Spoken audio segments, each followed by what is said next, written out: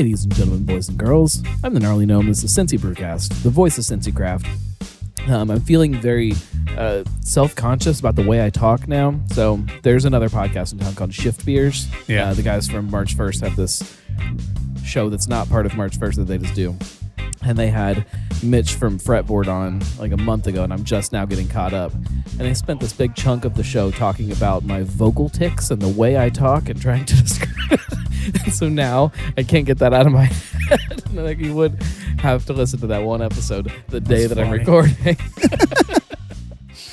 It has been a really long time since we have sat down and done this here. I'm going to guess it was 2018. Probably so. Maybe 2019. Maybe early 19. There has been a whole hell of a lot that's happened since then, to say the absolute least. So let me run through a timeline here of kind of, I'm at Dogberry, Tony Meyer. Welcome back to the show. Thanks, for anybody who doesn't know kind of who you guys are, you started out, so I first met you in 2014. Right. You guys had just got the space over there on Cincinnati Dayton Road. Yeah. You had a little one-barrel brew house, little nano brewery, little tiny tap room that still people talk about. Sometimes in like this nostalgic love, sometimes pure hatred of the parking lot. Yes. There's a funny story about that before we get any further. I actually had to have some x-rays done today, and my x-ray tech saw my t-shirt and said, "Oh, I haven't been to Dogberry since they moved because I don't drive when I'm drinking, and they were right around the corner from my house." Yeah, because I used to love that space. Like, I hated that space. There is something that people, and you know, when you moved over here, it was a really, really difficult. It's a difficult transition because a big thing of what people love about a space like this, or like the first space was, is that it's a neighborhood spot. It's small. It feels small. It feels like when you sit at the bar, everybody starts talking to each other instead of just being on their phones. Yeah. You guys did manage to that happens to do that here too, and that's a really hard thing to do, especially with a massive bar like this. The room is big, but it still feels small. You guys, you did a great job of what this is. I think a lot of that's the approach, right? It's not trying to spread everything out and not make it a big party type scene. It's more of a conversational type place. So the first location opened 2015, January, like very early 2015. 20. I'm looking at my notes. I'm cheating. 2017 was when you opened up here. Mm-hmm. 2018 was another big kind of year for you. You started putting your beer in cans. Started playing the distro game a little bit. Right. Quickly kind of backed off on that. Kind of came back to focus on the tap room a little bit. Patio goes in 2019. Mm-hmm. Thank God. Yeah. And then we plowed through with some limited canning through 19, but brought it back to what was more of a manageable pace for our size. Right. Yeah. Then 2020 hits. Mm-hmm. So it seems like, and I think that's where we're going to kind of start this all, but it seems like ever since you guys you landed here, it's like every year has been some kind of big thing that you have been trying to figure out, or trying to manage, or trying to navigate. Either accomplish or navigate or figure it out. Right, dodging bullets like this past year. Do you think you're ever going to get a chance to just relax a little bit and enjoy what this place is, and let it have a year where people can breathe a little bit? Oddly, that's sort of what I'm hoping this year is going to be. I don't know that I wouldn't say I've relaxed my expectations by any means for what we're doing. Pardon me. What I've come to grips with is that I can comfortably do what I set out to do in the beginning. Right. We don't have to chase distribution like we did. I'm not mad that we did. What did you set out to do in the beginning? I mean, I've got two quotes here that I keep in my notes about Dogberry that kind of remind me of what this is. Make the beer that we love and share it with those that want it. So the full quote that I have is, and this is a direct quote from that first conversation we had in 2014. We don't want to take over the world or be the biggest. We just want to make the beer that we love and share it with those that love it. There it is. Yep. The second one I've got is we want to be more married to our families than to our business. Yeah. And there's been some changes along the line of what this business is comprised of over these years. And I've done a decent job of accomplishing that. It meant bringing in a lot more people, and the business sort of grew to be a little bigger than I wanted. Obviously, smaller and not cool enough or not fun enough for some people's opinions. But really, I personally, and as you know, and then through the business, we've been through a lot this past year. Not just this past year, but especially this past year. Right. Where I'm okay with really just making this thing what I really wanted it to be, which is a really nice, easy place to hang out, drink some really great beers. Expectations of certain demographics. We don't want to disappoint anybody. It's not my goal, but I'll be damned if I continue to chase the money or the likes or the approval of what somebody thinks I should be doing. I've gotten to a point where somebody, I've heard, if I had a nickel for every time I heard, you know what you need to do? I've gotten to the point where I just respond to that with, is that what you did at your brewery? Okay, thank you. So, no, the idea is, I think you touched on it clearly in your open there, is that it feels small. The room is generously large. We have plenty of space, especially in this COVID age. But you're right. People sit down at this bar and they start having conversations. And that's what I want.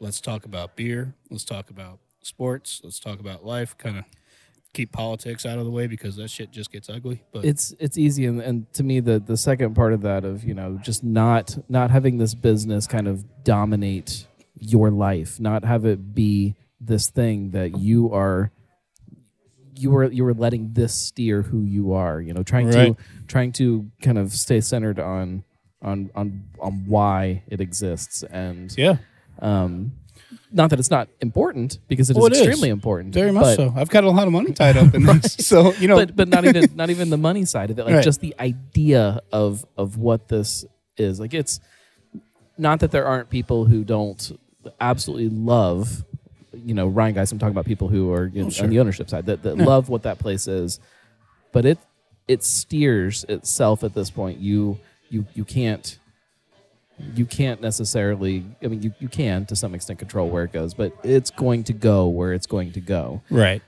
To have a place. Well, there's an engine behind it that's pushing it in that direction. I mean, and that's they're just so big that you're right. It is what it is. But it's even like some of the other places around town that don't necessarily seem big, like Ryan Geist, are still that same way. I agree. You can't stop where they're going. They are driving.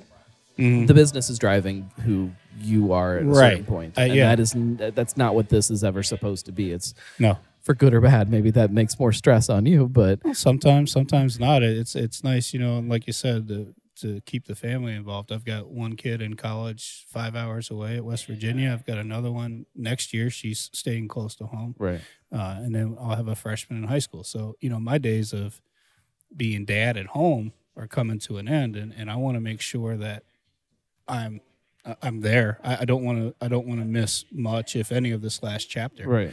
And I did a great job with those who know me know my son played baseball at a certain level, and we were very busy. And I did a lot of coaching, and I never missed one of his baseball games. Maybe at times it didn't help the business necessarily, but it didn't hurt the business. And we were able to, be there for and with our kids and everything that they do and that they're doing, as far as teenagers want us around, So that's important, and we really have been able to accomplish that, and that feels good, and it's going to stay that way. Well, and I think that does bleed into what this is and the feeling of this place, and the people who come here and the people who understand what this place is, it's very evident in everything about this that is kind of that ideal that drives what Dogberry is. Yeah. I wish more people were those people, but that's we're tucked away in an office park in Westchester. Yeah. It's close to a lot of stuff, but there are still a lot of people that have no idea. Yeah, and where it's it is. funny. I mean, where you could walk to Top Golf in I'm not walking 45 over there. seconds. It would take me a lot longer than 45 seconds. If you cut through some backyards, a couple of businesses parking lots. I could ride a moped pretty quickly there. It is. It's less than a half mile right from here. We're right off of Sunday, Crescentville, 275. We've got all of Westchester's right here, Liberty Township, Sharonville. So we are kind of right smack in the middle of a lot of stuff. But you're right, we're not on that main drag.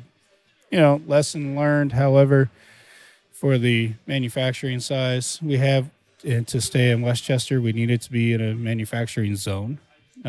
What Westchester is, what it is as far as the neighborhood goes, and they have very specific and very picky zoning laws. So. Do you think that, and obviously it isn't happening, it can't happen, but if this, when you guys were opening this, if it was over there in the middle of all of the chaos, right, next to Topgolf in the streets of Westchester, what if it was just right in there? It would have changed what this felt like, and I think you're right. I think it could have pushed this too quickly in one direction and kind of pushed it into that realm where it kind of maybe would have got out of control to the point where it couldn't be what it is. Yeah, I agree. And that's easy coming from me, who doesn't have any money in right. this. Well, and then that's the thing too. Sometimes folks, it gets lost on them that we're not a company that has investors. There's two of us, essentially two families that have money in it, and we were never going to afford rent anywhere over there near in that Top Golf complex or anything like that. A couple of factors that went into where we are, but you're right. It would have changed the dynamic. We would have been catering to a younger crowd. You would have had a lot of seltzer on. Yeah. I don't know. You know how stubborn I am. I would have been cussed up and down for not meeting that. Again, going back to kind of what this place is, it's always been kind of IPA heavy. Yeah. Because that's what you like. Yeah. But within that, I'm always fascinated when you can walk in here and maybe there's 5 IPAs on tap, that they're all very different IPAs, which is so hard to do. And you walk into some places and they're all the same IPA. Yeah. And so, when you walk in and when you look at that tap lineup, you do get like this immediate sense of who you are as a beer drinker, also as what this place is. And seltzer and things like that, I look at it like that doesn't fit here. It doesn't make any sense why. It makes sense why it's there, but I will tell you the only reason we did it in the first place, which we do not have one on now, so don't. It was also fantastic, by the way. Thank you. As far as seltzers go, and we are going to do another one going forward. as we get into the warmer months. I will make fun of you just as heavily for that one. I know. That's just the kind of fella you are. We get a lot of corporate business with GE, P&G, and things like that, and a lot of certain portion of that particular type of group, they're not beer drinkers. And we do not have something else we tend to get nicked on is we do not have a food license, so we're not going to have wine and we're not going to have liquor. So something for those non-beer drinkers that we did, and it'll help. It'll help in the spring and summer. I did brew last week. I brewed a very nice spring wheat. Got a very fruity hop profile to it. And I'll do some different infusions with that, so that'll cover the. Also, one of your favorite beer styles, right? I know it's hard to believe what 2020 did to me is just, and I'm sure we'll get into that at some point. But let's get into that. Talk about year 2020. This was the bar that I was sitting at when they shut everything down. That's right. We were all in here. We had been out and about that day, and let's just go grab one beer at Dogberry, and we'll we'll just hang out for a little bit. And then I heard that there was going to be a press conference that night, and so I'm like, oh crap, So and I wasn't here at the time. Called my wife, and I said, honey, I know that I said I was going to be home at 4 or whatever it was. And I said, depending on what DeWine says, you'll know what time I'm going to be home. Yeah. I was at home when I saw the press conference, and as soon as we got through the press conference, I was here 12 minutes later. Yeah. And we, it was that was very eye-opening, kind of a heartbreaking day, because we were still pretty heavy-ish on employees. Right. We still were doing distribution with kegs and outside sales, and I had to lay off people that depended on this place. Right. It's been well documented through our conversations that I don't take a paycheck. It's not why I'm here. That sort of thing. But this business supports families, young adults and a couple of close to middle-aged adults that have children. And that was hard to, have to look those guys in the eyes and say, hey, look, guys, I think the best thing I can do for you, with the way the money was at that point, with you're going to get immediate unemployment assistance and you're going to get the $600 a week from the federal government. That next morning, I said, guys, we'll just meet here tomorrow and we'll discuss it. My wife and I came down and tears were shed, and it's, hey guys, right now, effective immediately. I just have to let you go. And it's, I had to explain to them because it was for their own good, and they got it. Right. One of those guys is still our tapper manager. The other one currently works for Fretboard.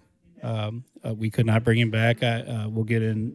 There are other reasons why we're not doing outside distribution anymore. But Max is very happy. He was here the other night. Got a great big hug, and I got a big thanks from him for helping him get started in this industry. It's something that he really loves, and he's just thrilled to be a part of it. And there was never any animosity with any of it. Well, I mean, we're hot on the heels of hearing about Platform and how they treated some of their employees, and the complete opposite end of what a company can do to people during all of this. And so it's, it should.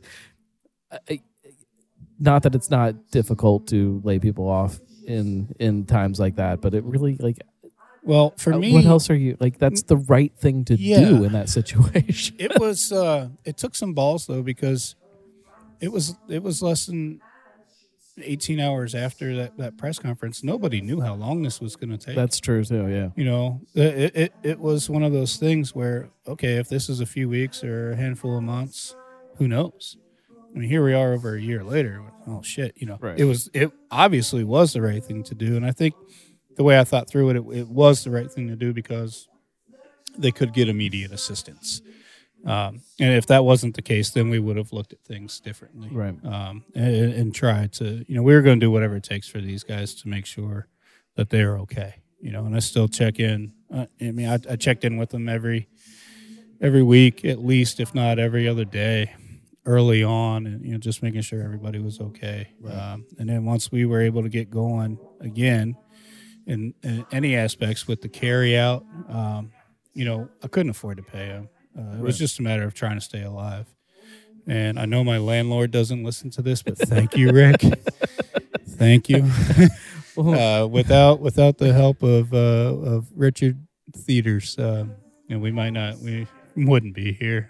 His grace through the whole lack of revenue thing was beautiful. But beyond that, one of the reasons this company is still here is because we, through this business, have made some incredible friends that helped me out so incredibly much. You during the shutdown, you set a tent up in the parking lot right in the front there, and you sat out there during the day and sold crowlers, or 16-ounce crowlers. I don't know what we call them. 16s, yeah. To go. 4-packs. And people could just drive through, pick up their beer, and go home. Yeah, we set up an online ordering deal, which you can still do at dogberrybrewing.com. You can still order online and pick it up. Come to the tap room. Yeah, come here and drink it and pick it up here. Just like all these fine folks that are here today. Yeah.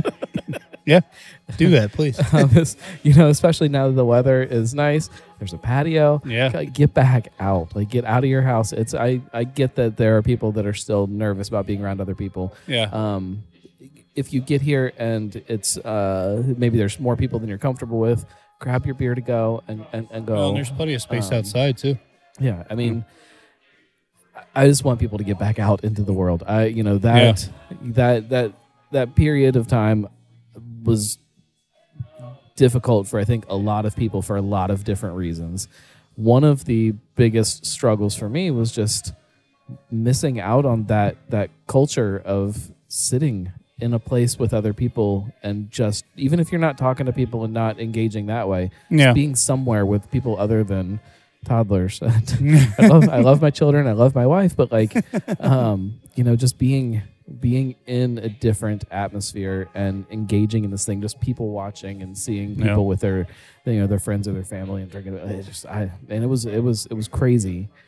It was wild for sure, and going back, I mean, it was nuts, the kind of support we got from our customers in the community. In that, I will say that there is one guy that gave up so much of his time, and he knows who he is. Chris, thank you.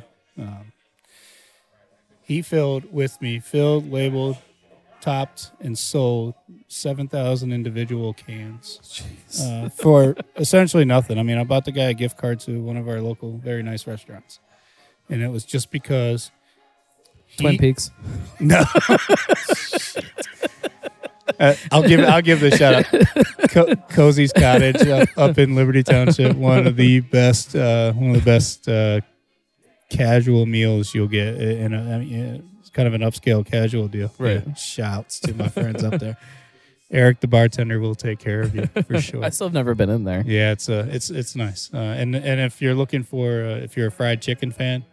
Who was not a fried chicken fan? Well, if you're not a fried chicken fan and you're listening to the show, just unsubscribe, right? No, don't do that. Don't do that, please. Don't do it.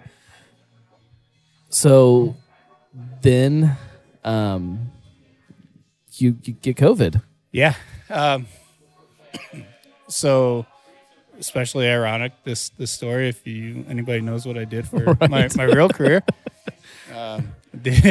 Worked in infectious disease research and vaccine development for respiratory diseases. So, yeah, I got sick. Sick in second week of July. You were the first person that I talked to in kind of my close circle of people that got it, and it was in the middle of like people are still trying to figure it out. Yeah. There's half of the people that I am friends with like, it's not real, it's stupid. This is, and I'm like, my God, you guys, like, this is a guy who again worked in infectious disease research. In fact, in 2009, my wife and I worked on a coronavirus project with surrounding SARS. I was growing and culturing the virus. The project was used in an environmental chamber. We would release the virus in the air with a mannequin that would breathe like a human, and which mask would or wouldn't work. And I won't. So none of them do. So that's kind of a little bit of that background, but. I got sick. But you're also like that. You're a healthy guy. Yeah, I was not that age range that people are telling you that you need to stress out about. Like it was a big wake up call to me that my God. So I guess what we should tell them is that I didn't just get sick. I got really sick. I was sick at home for about 17, 18 days, and.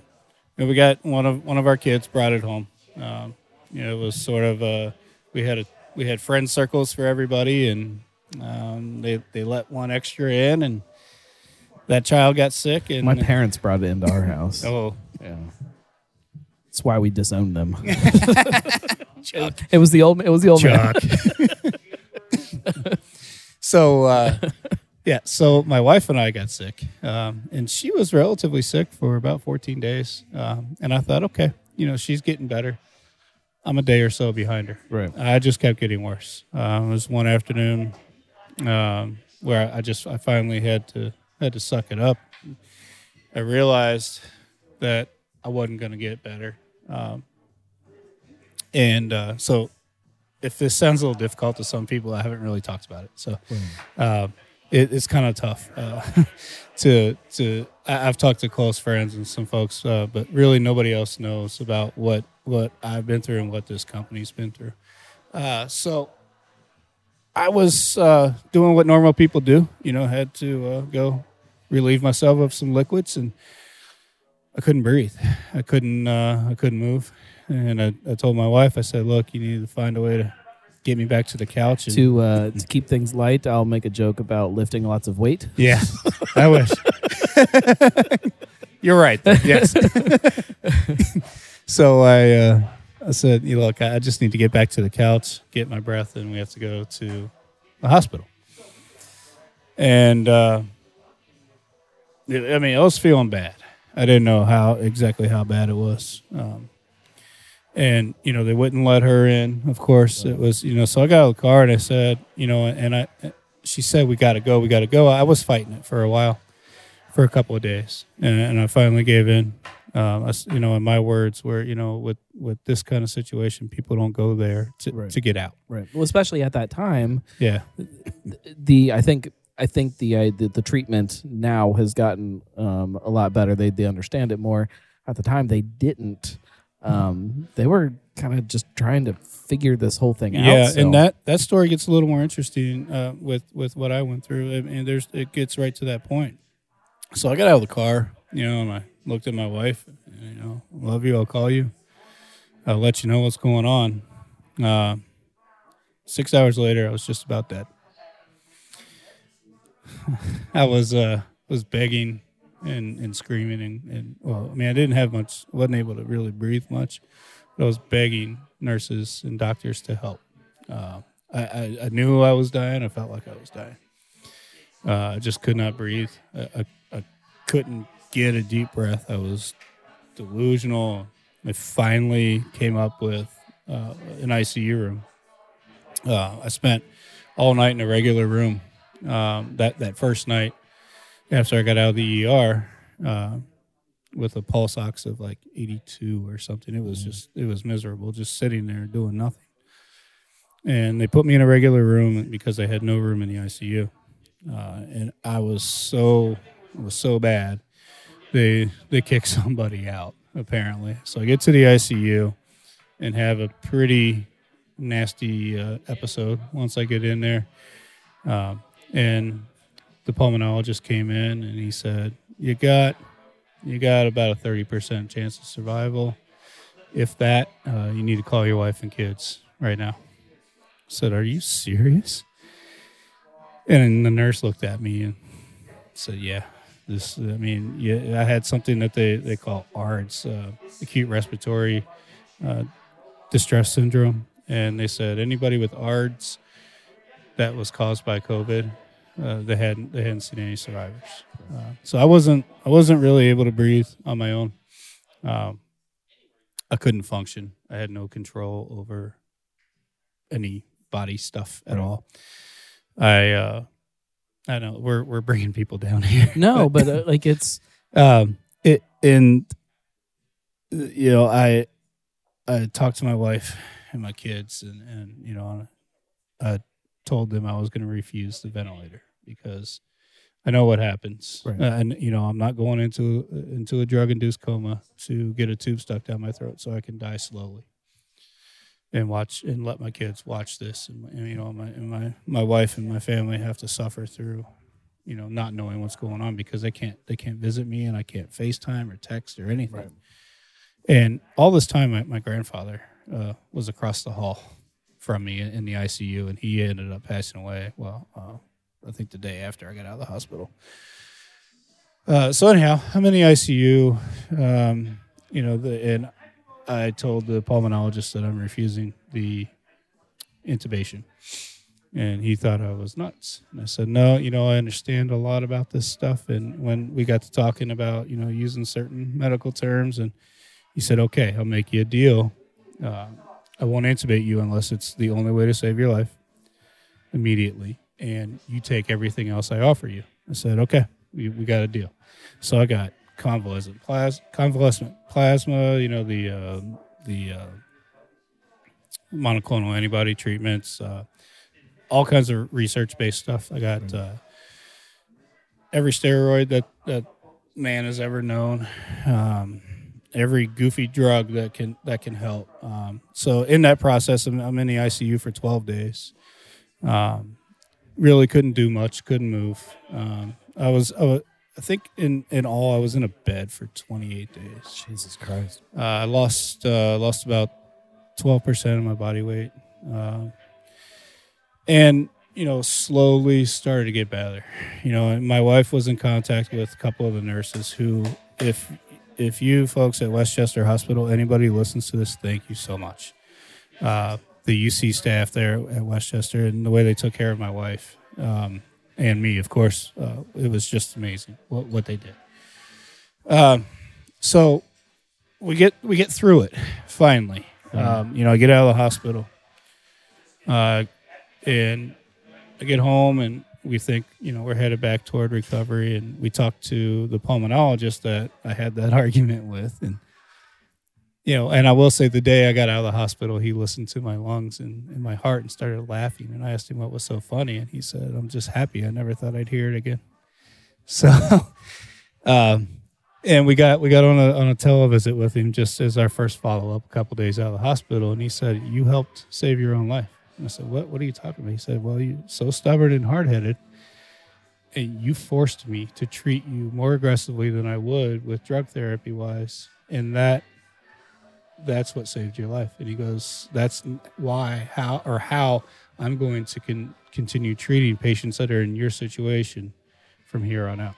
So, you know, going back to, they didn't know what they were doing, and I'm not taking credit for that therapy or that approach whatsoever, because it's very specific to each person. Think about how many people across this country that were in similar situations that didn't know to do that. Didn't right. have If you people don't, around them. if you don't know any better, you can't blame. The best thing you can do is listen to your doctor if you don't understand it the way they do. But if you do have that ability and that knowledge, stand up for yourself. When you get in when you're in a situation like that, it's not like your doctor that you've spent all this time with, that you do trust. Like, it's just a guy. I met that guy that day. It's just a person, and he was in a spacesuit. You know, and that was part of the other thing, the isolation. So I can relate to that part of it. Yeah. You know, when we had my boy, you know, the little hellion, the terror train, when we had him, it was April. It was the middle of all of this chaos. We walked in and there was nobody in the hospital. Right. They, you know, screen you, send you upstairs. There's one person at some desk hidden around a bunch of corners, and they take my wife and take her away. And I think I've told the story of kind of his birth on this, so I won't dig in too deep on it. But from that point on, you just don't see anybody. It's people with masks and shields, and they're in spacesuits, like you said. You just don't you don't see any people, and you have this baby, and like you're delirious from lack of sleep, and you can hear people through the walls every once in a while, so you know there's other people around, but you don't see them ever. No. It was such a lonely, isolated feeling. I can't imagine. I was fine, and I can't imagine being in that situation where you are not being as sick fine. as I was. That, you know, when you know that people just don't want to be around you because it's dangerous. You know, and they come in literally in a spacesuit, full helmet, or, you know, a face shield with a breathing pack on their back and a big blue flexible tube that comes up in, and you know, you just feel so lonely, you know. And I could early on, I had trouble even sending a text message. I could type with my thumb 3 or 4 letters and literally be out of breath. I'd have to stop, and so I could just ease my way through it to communicate with my wife, my parents, and my kids. Eventually, you know, that got easier. And, but, you know, I got home, I survived it, and we thought we were on our path toward getting better. And then here comes this long haul thing. I had such an incredible inflammation response that my entire body got attacked. and all of my organs, all of my major organs have suffered damage. I still at this point only have about 40% lung function. And just last week I came back and brewed by myself for the first time. So that's how long of a process this has been. How much we can get into how important all of the help that I had here. And if I don't mention your name, I'm sorry, but it's like Eric and Jesse and Chris and these guys that did so much. And there's plenty more that helped out. But I couldn't walk. Once I got home, I couldn't walk for about 2 months. And certainly I couldn't breathe. I would have to get pushed around or be on crutches. And my body was attacking my joints and all of my organs, like I said. And so from that, I've become type 2 diabetic. My body is my pancreas wasn't making insulin for a while. Now that it is making it again, my body's rejecting it. All sorts of stuff, liver issues, arthritis problems. So it has been nothing but a consecutive sickness for about almost 9 months. It's been one hell of a ride. How does it change how you do something like this? Does it change the focus, the direction of a place like this? Does it? Yes, absolutely. In what way? In every way. Where in the past I would, not necessarily, like I said, it's always been family focused, but I won't rush to attend to something here if one of my family members wants me, not needs me, wants me around. I'm also, I got a really, really good eye opener about how fragile this whole thing is. And damn it, I'm going to play more golf. I'm going to go out and I'm going to drive cars very fast, and I'm going to do things that I want to do. And there may be, okay, well, should brew today, but it's a really nice day. I'm going to go hiking. And I'm going to start traveling a little more. Like I said, we've got kids that are college age and one that's in high school. It's next weekend I'm going out to see my son at West Virginia University. Does he know that you're just going to show up all the time to visit him now?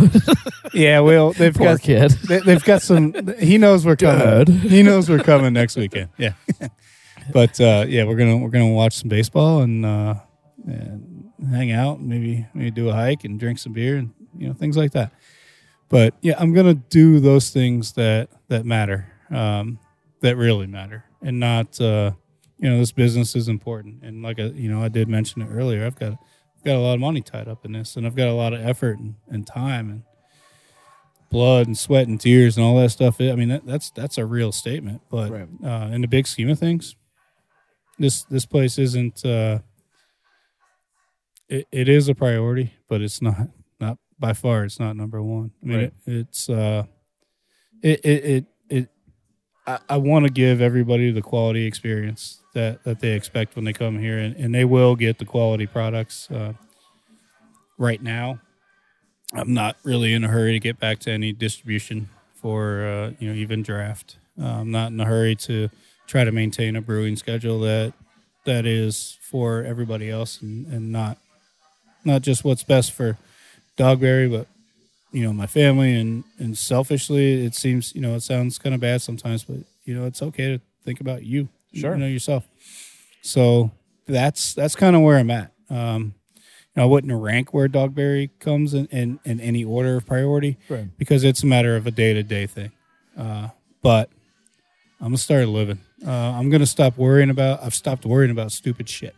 For anybody that may make them nervous, though, Dogberry is a part of all of that kind of we'll call it selfish side of it too. Like this is you. This is this is that place that if you want a certain type of beer, guess where you can get it. Yeah. This is a very personal statement of what a craft brewery is for you, and Right. No, I guess that goes it back to what might it have was some set more up to mountains be. around it. Maybe if it was, you could if you could change the And landscape. and before this year, it may have in future years. Once the kids are off and doing their thing, we had thought about doing something similar. In a more bucolic type atmosphere. Right. So yeah, obviously I'm a big fan of being out in the mountains and outdoors and hunting, fishing, hiking, all that stuff. But I think now what this has done is it's sort of, so you say, how does it affect Dogberry? It sort of maybe affects Dogberry's long-term plans a little bit. Right. This isn't something that I'm going to fight for. Not fight for. I'm just not gonna. It's not gonna be a lifetime deal for me. There's gonna come a point where I'm ready to step aside. Either somebody takes it over, somebody buys it. Come talk to me. If you're looking for a brewery, hey, I'll tell you all the reasons why you shouldn't do it. But there'll be a time where it's time for me to move on, and what's best for me and my family are going to come first. Right. It really has been a life-changing experience, for sure.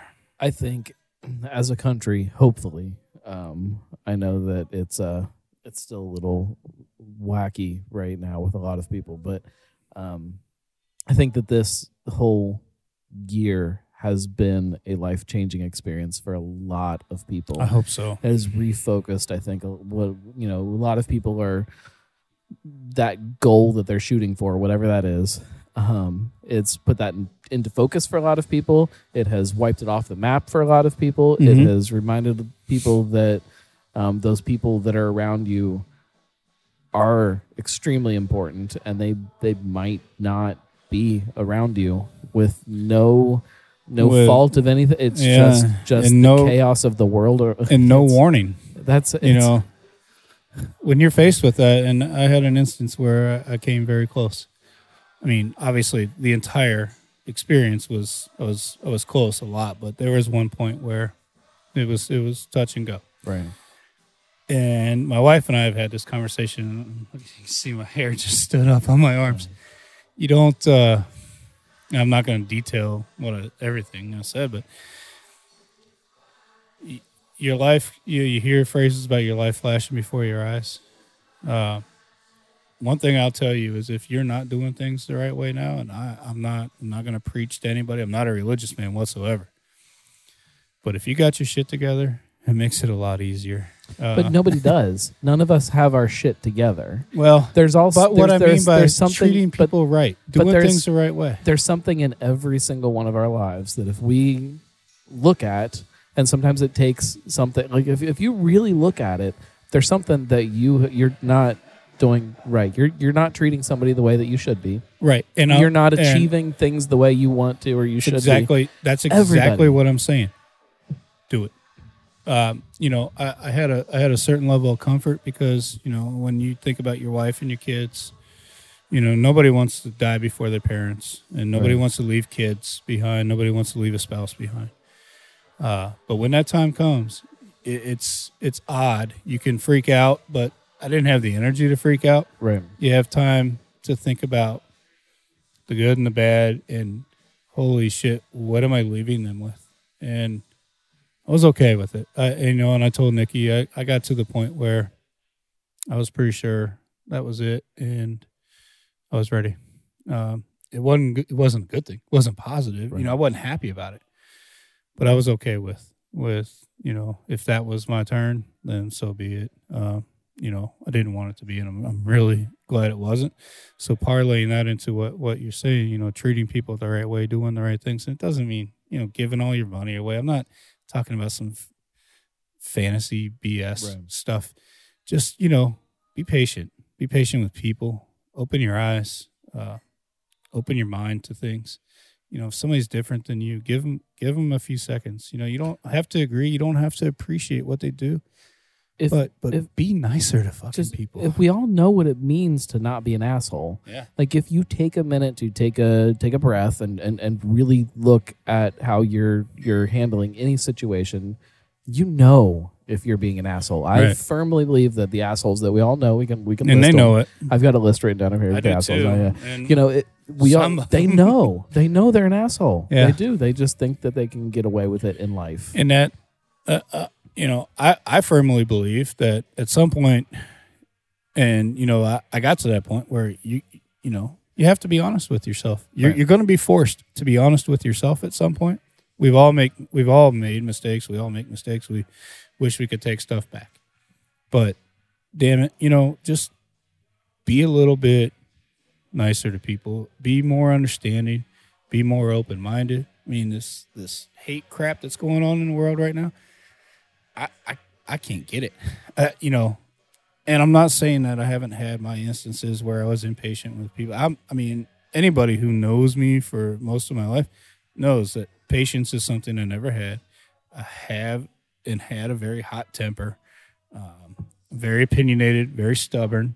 What? But yeah, but it opened my eyes, and so you're asking about how has it changed things. It did change some things with Dogberry, but really I think Dogberry is always going to be an extension of my personal side.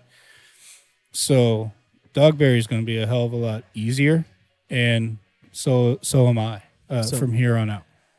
I think that, not to try to put a positive spin on the last year, but I really think that it recenters what Dogberry is and refocuses it into that idea from the beginning. You're absolutely right. It wasn't. I didn't need that sort of push to recenter it, no, but it got the job done. But I mean, like from day one in 2014, when I sat down with you, across that bar, it was, we don't need to start a brewery. This isn't about starting a brewery. This is about just kind of sharing this passion, this love for. Yeah, you remember how many there were at that point? And then when I don't off the top of my head. I don't even know how many there are today off the top of my head. Like 16 within 40 miles of downtown. Yeah.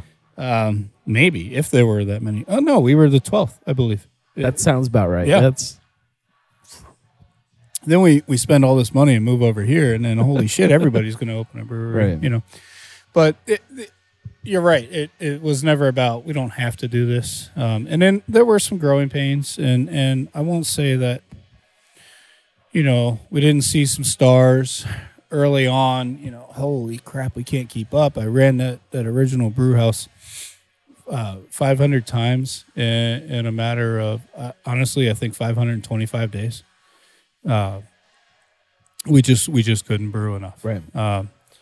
So, okay, let's scale it up to what I thought was a reasonable size. And hindsight, maybe a little smaller, or if we were going to try to do what we ended up getting into, maybe a little bigger. I think if you ask me now, I would have gone 5 or 7 barrels.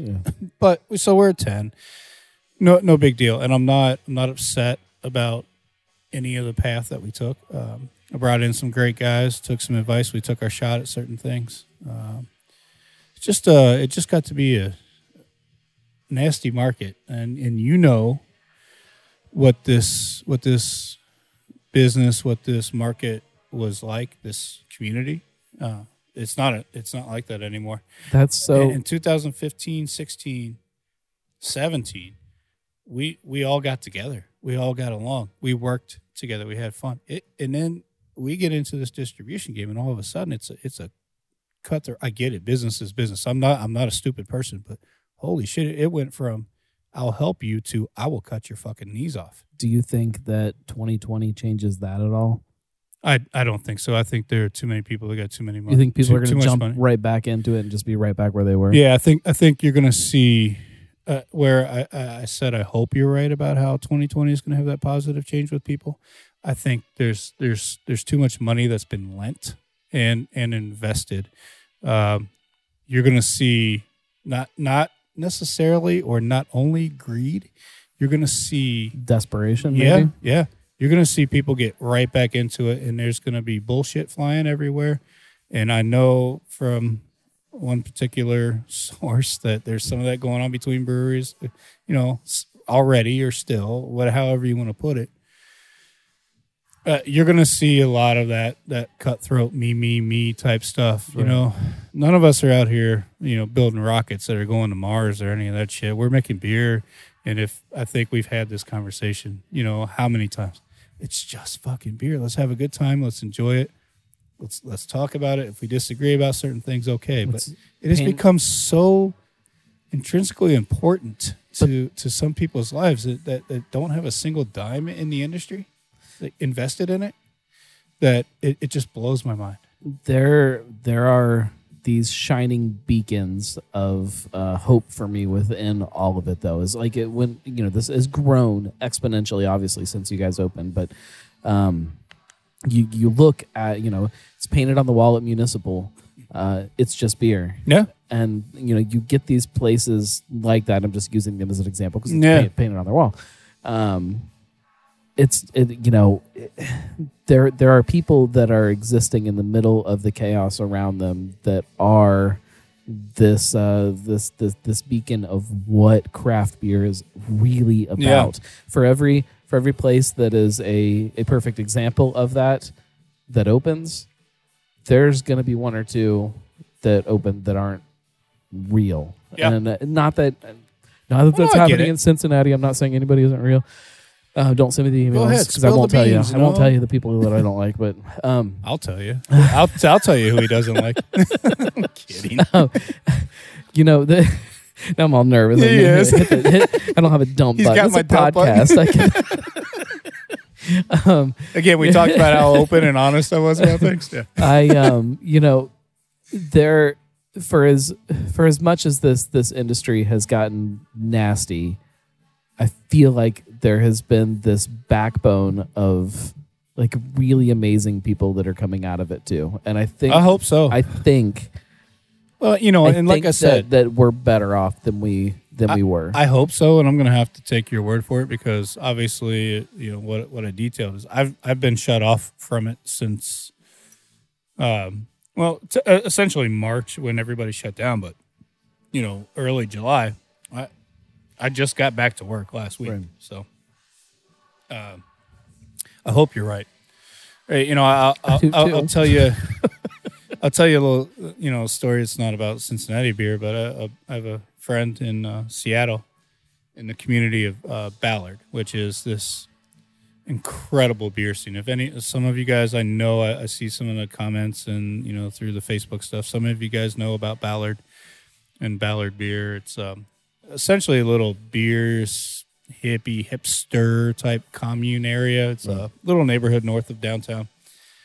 I had a buddy that started a brewery a year before us. He was so gracious to let me come out and sort of help learn and kind of get the whole processing of the commercial side of things down, and a handful of guys out there that I worked with, but they did everything the way we did. And now Ballard is just loaded with so many breweries. One, in fact, makes incredible beer. Rubens and Adam, you're a great guy. He's now contracting beer to be sold in the UK. Yeah. Got 3 different tap rooms across Seattle, but Populux is the brewery that I loved. Tiny. It was smaller than our original place with better parking. That's the big secret.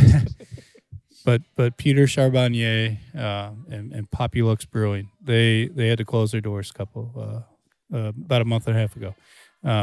They did everything they could, but they just couldn't keep up in an area that was so grassroots and right. And this is a beer community, but they just weren't getting the support. And I'll tell you from firsthand experience, the beer was great. Yeah, if not the best, right there with the best in that neighborhood. But there's so much money and almost a corporate type feel to a lot of what goes on. And even if that can happen in that neighborhood, it can happen anywhere. Here's the big secret behind craft beer and all of this. the beer doesn't matter. Which is the biggest pile of shit that pisses me off about it. We've talked about this over the years. You know, if we can wave that flag of blank slate every single day. I know. And just showcase that You're absolutely right. Doesn't matter. You're right.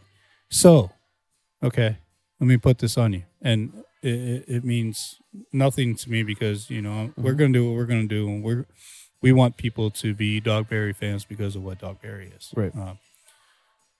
What matters? That's a very big question. There's a huge spectrum of what matters. Yeah. For me personally, people matter.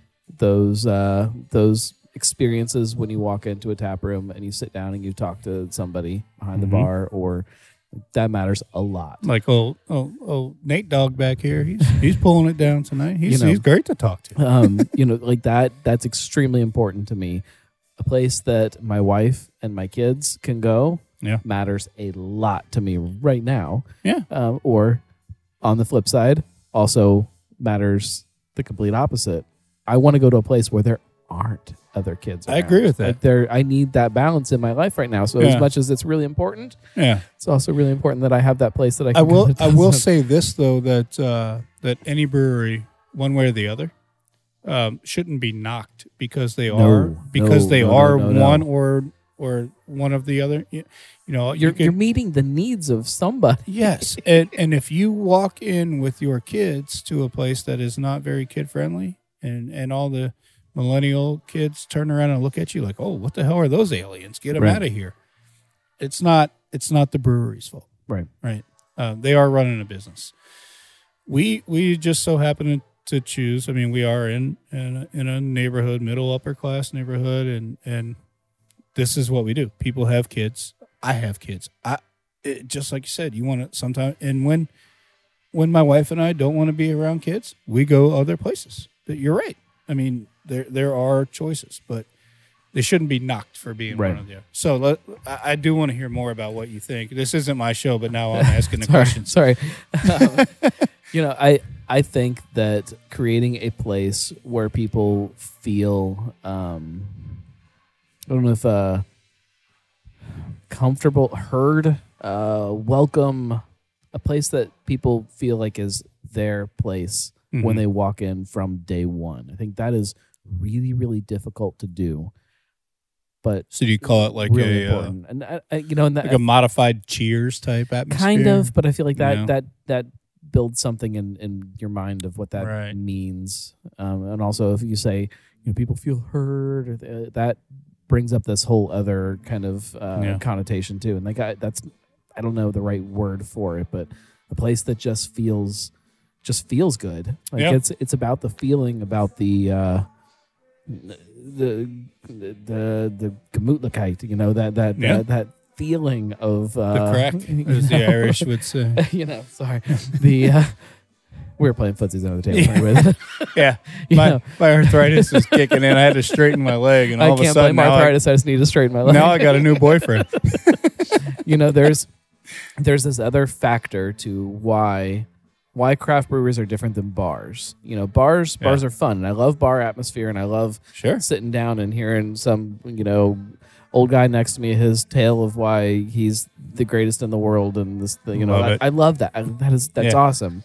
That's not why I go to a craft brewery. Yeah, like it's just there's something different about it. I want a place that I can go one night by myself when my wife is out with the kids doing something, and I can show up and I can talk about whatever I talk about when she's not around. Yeah. That then I can go on Sunday and I can bring my family, and my kid can stand on one side of the tap room destroying a skee ball machine. And I want that. And that craft breweries can do that. Yeah. Bars can't do that. Right. No, you're right. So yeah. Okay. I get that. I just wonder if there needs to be, and I guess each demographic is different, and whether it be age group or whether it be income level or what have you, what are you looking for? There's a place for everybody when it comes to craft beer. Yeah. And like you said, for a lot of those folks, the beer doesn't matter. But if the beer does matter to you, we want you here. However, it could be even you just want to be in a cool place. You know, the marketing matters to some people.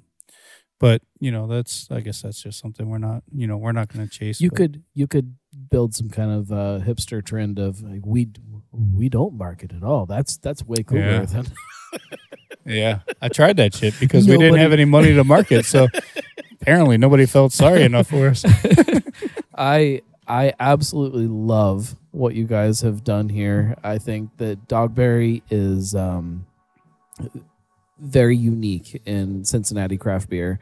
I think you're building something that has the potential to last a very long time. Yeah, I hope so. If you can hang in there. Yeah, well, because there's going to be a lot of shit that happens around you, and a lot of big flashy shit. Let me put it this way: we're still here after everything we've been through this year. Between the business side, the COVID side, all the bullshit that went on money wise and economics, my personal health, and me being the brewer, and I have Eric as my assistant brewer who is way too damn busy at his real job to be helping anymore.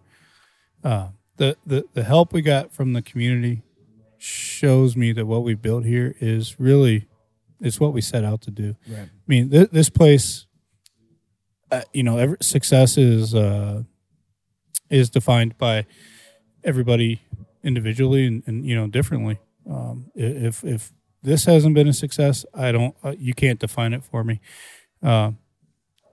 Further to that point, with the fact that we're still here, we haven't taken any government money. We haven't taken any PPP loans. We haven't borrowed anything. We have had some grace from our landlord. The fact that we're here now, and I was laid up for 7 months. Nothing is going to shut this down but me or us. I guess I should say us. Really, not that it's an invincible thing, but if we want it to survive, it'll be here, and that's kind of how I'd like to see it be. I'd like to see this carry on. I don't want to call it a legacy or any of that kind of bullshit. It's a brewery, but it's a very specific type feeling. We haven't chased that feel good stuff from anybody. You don't think that like to your kids, like when they look back at Dad and they kind of form the story of who Dad was when they're adults and they're trying to, piece all that together. No. You don't think this is a massive part of who you are? Not at all. They know who I am. I'm a dad. I'm a disciplinarian. I'm the dad that was braiding pigtails when they were little. I was all of this is a representation of that. Yeah, I'm a coach. We this is that we did. Yeah, all of that is this. So yes, you're right. Dogberry could be considered a culmination of that sort of stuff, but it doesn't define who I am. Dogberry isn't me. Dogberry is a result of me. But no, my kids know that, and I had a career that, we did some significant stuff for human beings. And my wife still does that stuff. So that's what, if I want to be defined by, I would be curious what I did. I get this. I get where you're going. I wonder, and not that I want any of this to happen, if Dogberry closed today, and then in 20 years, we asked your kid, and you just went off and lived on a mountaintop somewhere, which as a hermit. Could well happen. And then, in 20 years, we asked your kids, what did your dad do? Mm-hmm. I don't know your kids. I don't know. I don't know them. All three of them would have a different answer. I would be really curious to hear their answers. I think. Yeah, all three of them would say something. And maybe that's because of the you that I know in this whole thing. Right. Yeah, we met 7 years ago, you and I. I'm bad at math. Yeah. 2014. 14? 14 plus Yeah. 7. Yeah, Yeah. sounds about right. Good thing I'm good at math. Jesus, Pete. I have a calculator in my pocket. I don't need to do these things. Yeah, I mean, it would all be different, but I think it would fall into the same category of, it was us first. My oldest recalls, when I left the science world, it was because I wanted things to be better at home. Right. No, we're getting real personal with this. No, today, but- I'm like ready to dive into all kinds of stuff that I can't talk No, about on so- the podcast. This, it was one of those things where, I had a certain amount of accomplishment or whatever you want to call it. And I heard him say one day, Daddy's home from work and he's mad again. That was it for me. I mean, he was a little shit. I mean, just a little guy running around. And at that point, I said, okay, I'm going to find a way out of this. Yeah. And I did. I left the real world for a handful of years, and I was dad. So I think if they said, well, tell me about your dad. Well, he was just dad. It wouldn't be. I'm not defined by Dogberry to any of them. Certainly not my wife. Certainly not myself. Depending on the week. Yeah. You're right about that. And I'm not defined by, what happened this past year. That was scary and it sucked. I mean, I can't tell you what that was like for my kids. I can tell you that one of them, the oldest one, was incredibly strong. I don't want to talk about how it felt for your kids because it'll make me cry. I don't want to talk about how it felt for your parents because it'll make me cry. Yeah, that was rough. It was rough for all of them. And they, and now my mom still talks about, you've met my mom, how that goes. I'm like, well, shit, you think it was hard for you? What about me? Yeah. So yeah. But no, and I don't think any of them would say, well, Dad was a scientist, I mean, that's how I view life. That's how I go about my daily life. We think about things in a scientific way, and we try to solve problems that way. But I think they would just call me Dad. Yeah. That's what you want. Yep. They may call me a pain in the ass. That's also what we want. I've got a whole other list of stuff that we could. I can't transition from any of that. No, it's fine. And you're drinking our box. Yeah. So how about let me didn't transition even do from the beer fridge here. From the beer fridge. Yes. That's a segue of all segues. let's talk about Bach and wrap things up very nicely. Ask all the questions you want. You guys had to go back to an old recipe for your Bach this year. Yeah. Although I'll tell you what, this is freaking damn good. Thank you. It's better than I remember it being as the old recipe. Yeah, the old recipe was only done at the old place, so I've got a little more leeway with finagling some things here. So if anybody's curious, our Bach is this year, not the past 2-3 years. Right now is a Bach style beer. It's a faux Bach. It's a faux Bach. I made it with an ale yeast, and I finagled the. I did some brewing science stuff, temperature wise, and kind of fiddled with it, and I think it tastes like a damn Bach, doesn't it? It's really, really good. Yeah. It's better than some of the other actual traditional, regular, whatever you want to call it, Bachs around town. I agree. I like what I had been doing the past couple of years, but I had a week and a half. I said, well, shit, here we go. I mean, get the old calculator out of Andrew's pocket and let's do some math. In the spirit of Bachfest. Didn't mean to. It's all right. People I know you're out there now. In the spirit of Bachfest and Bach beer in Cincinnati, nobody gives a shit at this point. I mean, You're right. It's fun to have people who are as traditional as you can possibly get. That's important, but we need a range of everything happening, and the fact that there is a place that can make something like this that tastes the way it does, and finagle it the way he did, we need that too. Yeah. I dig this a lot. Thank you. Um, I'm pretty proud of it. And we talked a little bit earlier about one of my other favorite styles, doing a wheat. I got a fucking hit on my hands back there in that fermenter right now. It's tasting great. And it's not my thing necessarily, but I think it's going to go over incredibly well. There's got to be something fun too about taking something that isn't your thing and trying to make it as good as possible, and trying to kind of hack that idea of, all right, and people want this. I'm gonna fucking blow their minds with this. Like, the seltzer's a great example. Yeah, nobody likes seltzer. Even the people that are drinking seltzer don't really like seltzer. And send me your emails. You're confused right now, and I'll sit you down and I'll explain why you're drinking seltzer. But you had a great seltzer. Like it was, and it is. I guess you said you're going to make it again. Yeah, we're going to do it again. It's about being clean. Yeah, and there are so many not clean seltzer. Well, and you don't have to cover it up with a bunch of crap. And, we're not ever in a big hurry. Just do things the right way.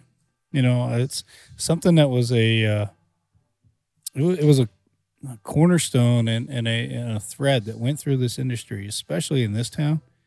When I started brewing here, that it was truly, you can define quality in so many different ways, right? But when you're doing something, if you're cutting corners or not, and that's just something we don't do. That's the theme of this show. If you except unless you want a bock that's made with lager yeast, blah blah. But yes, I cut that corner, but I made it taste good. But even that, like, you had this constraint that you had to work with it. Yeah. How do you take that and do it the right way? Yeah. And you can work within boundaries and do things the right way. And that's, to me, that's what this episode is about. Like, you don't have to be an asshole to people. You don't have to half-ass stuff. You don't have to cut corners with anything in life. Like, just be better. Be better than you were yesterday. Yeah. I know this is a beer show, but this is much bigger than beer. But we had that conversation through the middle of the show. I mean, that's what a lot of this is about. It's about being together with people. Yeah. The beer is a tie-in with it, but just being together and doing these things. And at the very least, when somebody walks away from you in a conversation, don't make them regret it. Right. And when you walk away from my beer and my establishment, I want you to be happy. I'm not here to insult anybody. I'm not here to, I know we're going to be judged constantly, because that's just what happens in this world. And social media is it can be great and it can be awful all at the same time. Yeah. But when I want you to walk away, you don't have to love what you had, but I want you to say, you appreciated it and you had a good time. Right. All right. What else? Let's go. That's it. That list that's it. No, we're good. We're good. If you guys like what this show is, you can support it. You can go to the gnarlygnome.com/support and do that whole thing. That's how this keeps growing. We're really close to some really fun stuff happening that I can't really talk about, but tease it. Yeah, I love all of you guys that support on Patreon.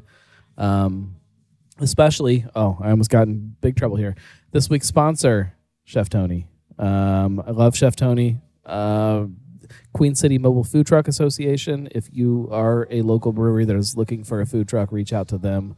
Also, Food Trucker Magazine. Every Tuesday. Tonight's a Tuesday when we're recording, but that's not when you're listening to this. Tomorrow night, if you're listening to it on Monday when it posts, they do a live show on Facebook and no, not on Facebook, on YouTube.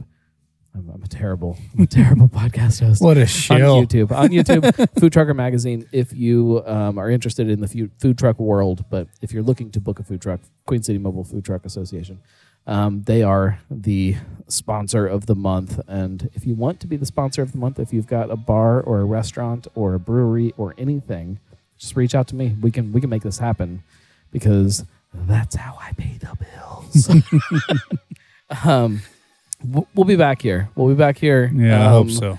much quicker than we did last time because this world keeps changing so fast, and places like this kind of bring me back to why it exists in the first place. Well, thanks for, obviously we see each other more frequently than when we're on the show. Right. Thanks for giving me the opportunity to kind of course open up about, what happened and where we are, what we've been through, and who we are. Thanks for sticking around. Yeah, my pleasure. I can't even tell you guys how much this place means to me. How much Tony, how much you mean to me. So I'm glad that. No, you've been great to us. You've been a good friend. If you haven't been here, get here. There'll be links in the show notes to tell you how to do that. But just get here. Cincy Brewcast, the voice of Cincy Craft.